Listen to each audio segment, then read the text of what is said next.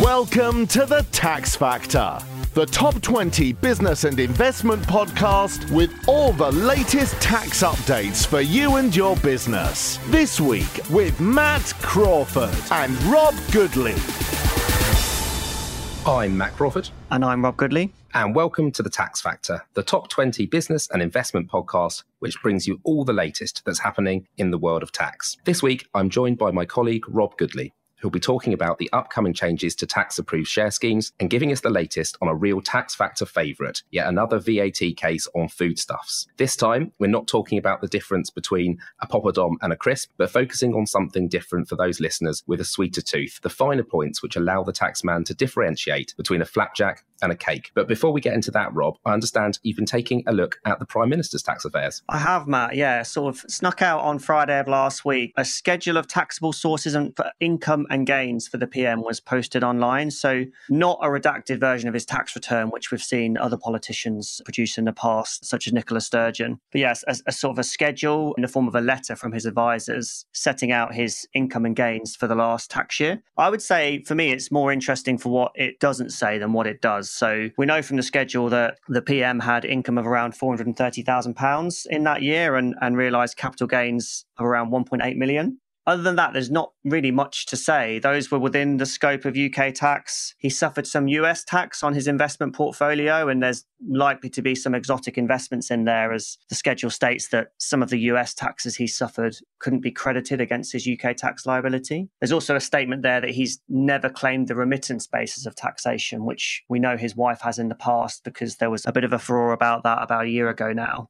Other than that, really, it doesn't tell us that much. And, it sort of makes me think, really, what sort of purpose is this exercise serving? I think, to my mind, this is about trust in politics primarily. The people who set the rules, do they abide by the rules? But this doesn't really tell us anything about that. We don't know what reliefs he might have accessed in that year. We don't know if he's under investigation for previous years. Perhaps he's been involved in, aggressive avoidance schemes. We don't really know any of that. So I don't really know what this tells us about kind of trust in politics. And I guess for me, the kind of a secondary thing might be, does it start a debate about how the tax system works, which I think is always healthy in society? Other than there being a bit of discourse this week about whether the rate of capital gains tax is correct, this doesn't really serve that purpose either. So I don't know what your reflections are, Matt, but I just sort of think, what does this exercise actually do? I entirely agree. I think from a political perspective, I'm not particularly enamoured with this idea of pressuring politicians into providing personal data about their own financial affairs. I think often the media get the story wrong on some of these issues. Comments are picked up in the press that aren't necessarily particularly accurate. We've talked about before Rishi Sunak's wife, because she filed her tax return on the remittance basis as a non-domiciled individual. And there were so many comments across both social media and the mainstream media around residence and domicile and getting things like those concepts mixed up. So I don't actually think that providing this information really does very much good. And I completely agree with you that what's in there is really completely vanilla. There's nothing that tells us anything interesting about the Prime Minister's tax affairs particularly. There's some stuff in there, a little bit in there about the fact that he has an investment portfolio in the US, which is declared on the Register of Members' Interests at the House of Commons. So we kind of knew about that already. But the only thing that tells us is there might be some slightly exotic things going on in there, because it looks like some of those things are subject to tax, either income tax or some form of capital taxation in the US, and that's not creditable in the UK, which is slightly unusual. So it's obviously treated in the UK as something slightly different. So there might be something interesting in there, but we can only really speculate. The one thing I did see in there that interested me from as an employment tax specialist, there was a point raised that the income that Mr. Sunak receives from his employment, i.e. his time as Chancellor and his time as Prime Minister in that tax year, it included an amount in relation to the benefit in kind of the use of 11 and 10 Downing Street. Now, I don't quite understand what that sum is. It's been a long-standing principle that if accommodation is customary, i.e. it's provided as part of your job, so if you are a school caretaker, for example, or the Prime Minister or the Chancellor, where it's very much customary to be provided with some accommodation, that there's no benefit in kind associated with that. The number that's there suggests that they're not treating it as a traditional accommodation benefit. in kind, because the number would be astronomical for such a property in London. I'm not sure quite what it is. It references expenses in relation to his accommodation. So perhaps it's some form of use of asset charge for some kind of furniture. Really not sure what that is. But again, it poses more questions than it answers. I promised at the start of the podcast that Rob has been looking at another VAT case this week on foodstuffs. This time it's one involving flapjacks and protein bars, Rob. That's right, Matt. So it will surprise you to learn, I'm sure, that I had to Google this product because I'm not at the gym 7 hours a day using this product to get fit. But yeah, the case concerned a product called dual fuel. So this is for gym users. And effectively, the word dual is because there is a food product for you to eat before you exercise, which is high in carbohydrate, and one afterwards, which is high in protein. So the one before comes in the form of a flapjack, and the one after is sort of a cake or a brownie. And the case was all around whether that product was zero rated for VAT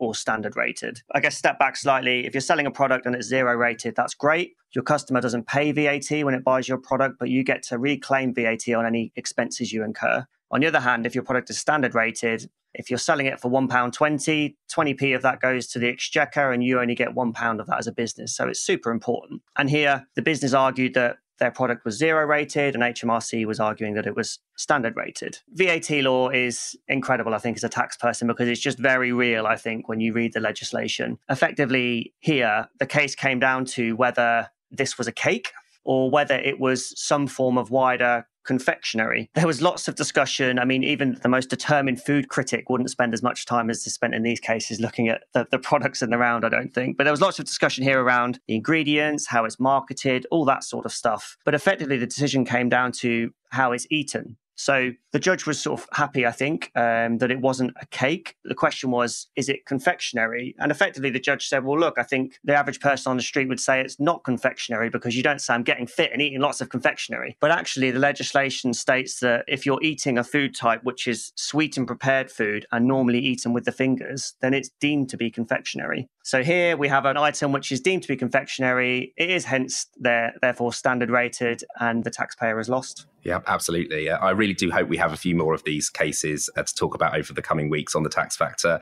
They're always particularly amusing. So on to slightly less mouth-watering matters. Rob, I understand that there's been some updated guidance this week on some upcoming changes to the CSOP and EMI regimes. Yes, Matt, that's right. And actually, this dates back to the Liz Truss mini budget, if you like. It went under the radar, understandably, because that was a bit of a big bang budget. But in sort of the small print there, they announced some kind of simplifications to the CSOP and EMI rules. So CSOP and EMI are kind of tax advantaged frameworks for giving ownership stakes to employees. And effectively, the government recognised that when it came to CSOP, actually the limits for how much you could give someone were a bit too low. And there were some technical aspects to the legislation which just weren't very good. And they simplified them at that time. And similarly with EMI, there were some kind of mechanical things which meant that often people thought they had a qualifying option, but they didn't. And it just caused a lot of administrative burden. And the government recognised that actually let's just simplify it.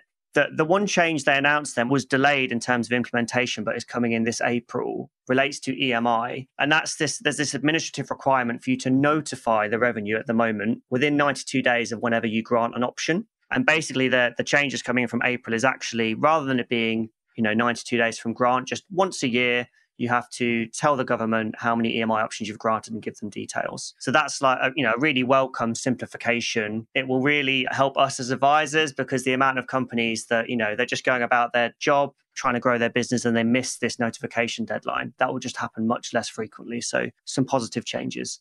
Oh, yeah, fantastic. And it's something I see when I deal with tax investigations quite a lot as well. HMRC do ask questions around these types of awards, and the numbers can really be quite shocking when you actually look at it and you see what can happen when an award isn't qualifying when you thought that maybe it was. It can be one of the most expensive mistakes to make in share schemes, alongside missing a Section 431 election being the other classic one that goes wrong from time to time. Just more generally, when we're talking about employment-related securities, it's just really important to get your returns right more generally, because HMRC are getting so much more sophisticated with matching up what you're putting on your employment-related securities reporting electronically with what's going on tax returns and what's going through real-time information payroll. So talking of HMRC and forms being filed, another story that I saw this week is the ICAEW wrote a very strongly worded letter to HMRC complaining about the levels of service. There was a number of recommendations given in that letter around simplifying the tax system, but one of the big areas that was picked up in it was that it's still the case that after 10 years of implementation of real-time information reporting for PAYE, the debts that are appearing on people's PAYE online accounts and the amounts that are appearing as being filed with HMRC from a gross and a net pay perspective are still not matching up for the majority of employers. And it's getting really, really difficult to actually get through to HMRC and deal with this issue. And that's one of the key points that, alongside self-assessment, that the ICAEW make in this letter. And that's a publicly available letter that you can Google and read, because it's a fascinating insight into some of the things that are going wrong with HMRC. While we're talking about the revenue, I also saw this week there were a couple of quite interesting contrasting cases all around costs at the tribunal. One was a company called Essex Trading, and in that case it was actually found that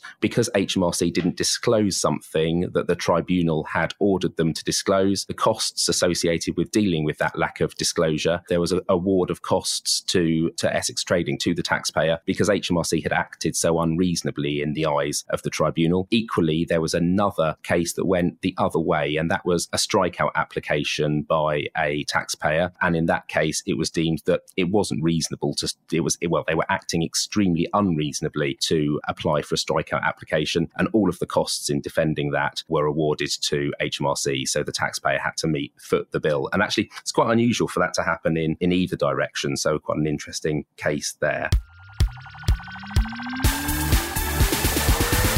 That's about all we've got time for, but I have just got time to mention that Blick Rothenberg has launched an updated interactive tax planning guide. It's full of tips and actions that all taxpayers should consider in advance of the tax year end, and it covers a range of areas, including income tax, property, tax-efficient investments, pensions, and inheritance tax. It's absolutely free. It's well worth a read. You can find it on the Blick Rothenberg website by clicking the link on our homepage. And if you enjoyed this podcast, which hopefully you did, why not give a listen to our sister podcast, Brave Business, the podcast for entrepreneurs? It's now officially one of the UK's top business podcasts. Hosted by journalist and broadcaster Declan Curry, the series focuses on providing practical guidance, insights, and opinions from our industry experts and guests with real experience helping entrepreneurs make informed decisions. The latest episode is about expanding your business successfully to the US. You were on an episode of that podcast too, weren't you, Rob? I was, yeah. Actually, I spoke to one of my clients about the experience of selling his business. So that's on the back catalogue and well worth a listen. Thanks very much to Rob for joining me this week. And thanks to you, Matt. Next week, our colleagues Roger Holman and Robert Salter are back looking at the latest tax stories and news. I'm Matt Crawford. Thanks for listening and goodbye. That's The Tax Factor. We'd like to thank you for making us one of the UK's top 20 podcasts. Find all our previous episodes wherever you get your podcast. And join us again next time on The Tax Factor.